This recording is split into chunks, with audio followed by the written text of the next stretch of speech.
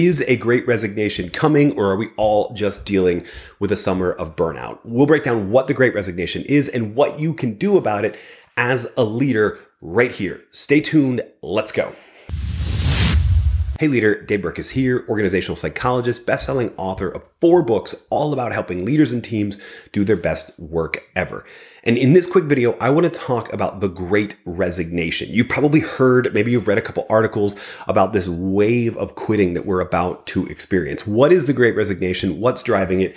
And what can you do about it as a leader? We're going to break that all down right here. First, what is the great resignation? Well, this is the term that we're starting to use for a wave that's really already begun and we're going to see crest in the next couple of weeks or months. A wave of resignations, people who have been hanging on to jobs for the last 12, 16 months during the pandemic and realizing, you know what, I want to try something new. I want to do something different. I want to go be successful in a different organization. What percentage of people, how big is this wave? Well, I've seen numbers all over the board. I tend to see 25 to 40%. There was one study from Monster.com that suggested 95% of people are looking for another job. I think that's a little high. There's probably an adverse selection thing going on there. If you think about who goes to Monster.com or who would respond to a survey, it's already people looking for a new job.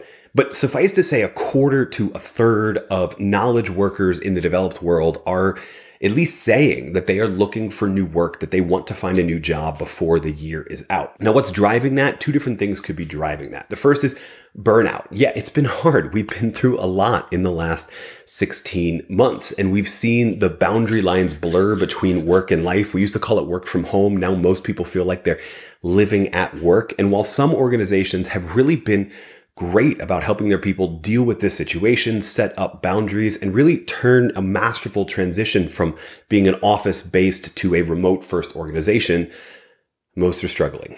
Even 16 months later, most are struggling. And so it's no surprise that a lot of employees are massively burned out and hoping that a different organization will give them a different result when it comes to whatever the future of work looks like, especially if you've been suffering through that burnout and now you're being asked to come back to an office environment.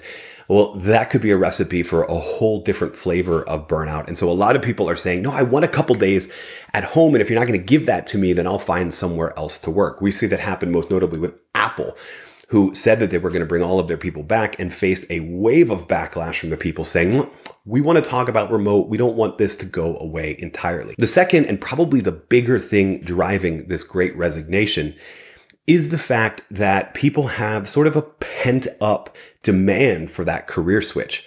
And when the pandemic began, when we first asked people to work from home 15 days, 30 days, 60 days, a year to slow the spread, when we were asking people to do that, it really had a massive effect on the economy. Waves of layoffs, companies' futures being uncertain. And so if you still had a job by the end of March 2020, you hung on to that job, and you hung on to that job until the economy rebounded and you felt like you could be safe enough and secure enough to take the leap. And guess what? We're there.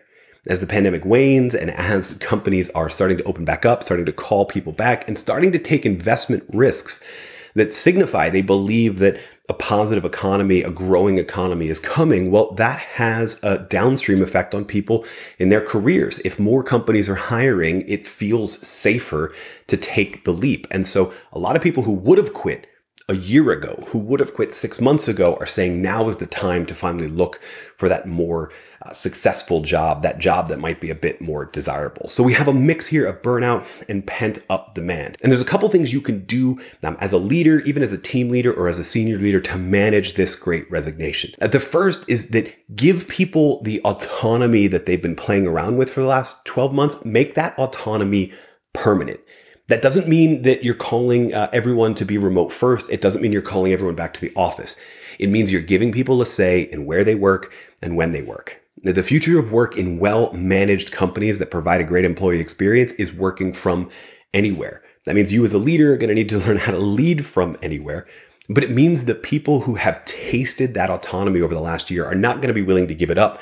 And in fact, one of the reasons they might be looking for a new job is that they don't think you as their employer, as their leader, are going to let them keep that autonomy.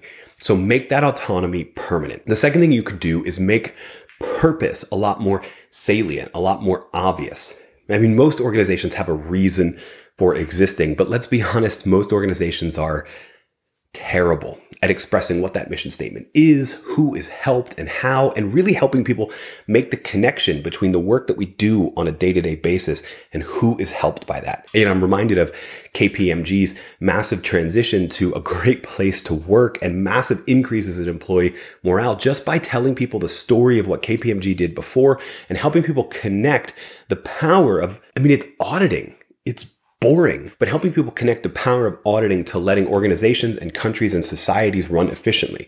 So this is everything throughout history, like the way that KPMG was involved in the Lend-Lease Act during World War II, or certifying the election of Nelson Mandela, but then also helping employees say, okay, on a day-to-day basis, how do you shape history? Who do you help as a result of doing the work? And what they found, and this is, I think, the really powerful thing, what they found is that managers who had those purpose discussions on a regular basis with their people, they were the ones that saw all of the gains in employee morale. So make purpose obvious. Train your people to have conversations about what we do and who is helped by what we do much more often. And that, combined with making that autonomy permanent, is going to stave off a lot of people's desires to go be successful somewhere else. Now, the last thing I'll say real quick is that if an employee is leaving on good terms for a different opportunity, well, then you have an opportunity to graduate that person into alumni status. If you're doing everything right, if you're providing autonomy, you're giving purpose, and they still decide, that great employee still decides they want to go somewhere else, that's not a betrayal. That's just somebody growing out of the opportunity that you provide.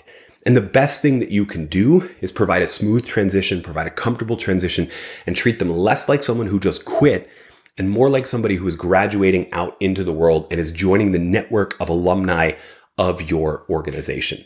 The way to be known as a great place to work is primarily driven these days by people who used to work in your organization. They are your brand ambassadors for employee experience. So make sure that the process of leaving and transitioning to another firm is one that's held humanely, respectfully, and almost celebrate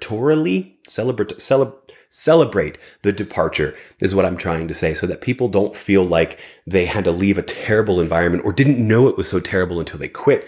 People feel supported, trusted, and honored to have been a part of your organization. And then wherever they go, they're going to be an ambassador for you and bring you potentially new recruits, or at least spread the word of what your opportunity is like. So if you can, make autonomy permanent and talk about purpose, make it much more salient. But if you can't, then celebrate those departures that are coming in the Great Resignation, because those are the people who are going to be spreading the word about what it's like to work for you, and hopefully spreading that word to your next round of incredibly successful employees that are able to do their best work ever. Thanks so much for watching this video. If you liked it, make sure you are subscribed or following this channel so you get more content exactly like this that'll help you and your team do its best work ever. And if you really like it, check out the resources we have for you at davidburkus.com/resources. Guaranteed there's something in there that'll help you or your team do its best work ever.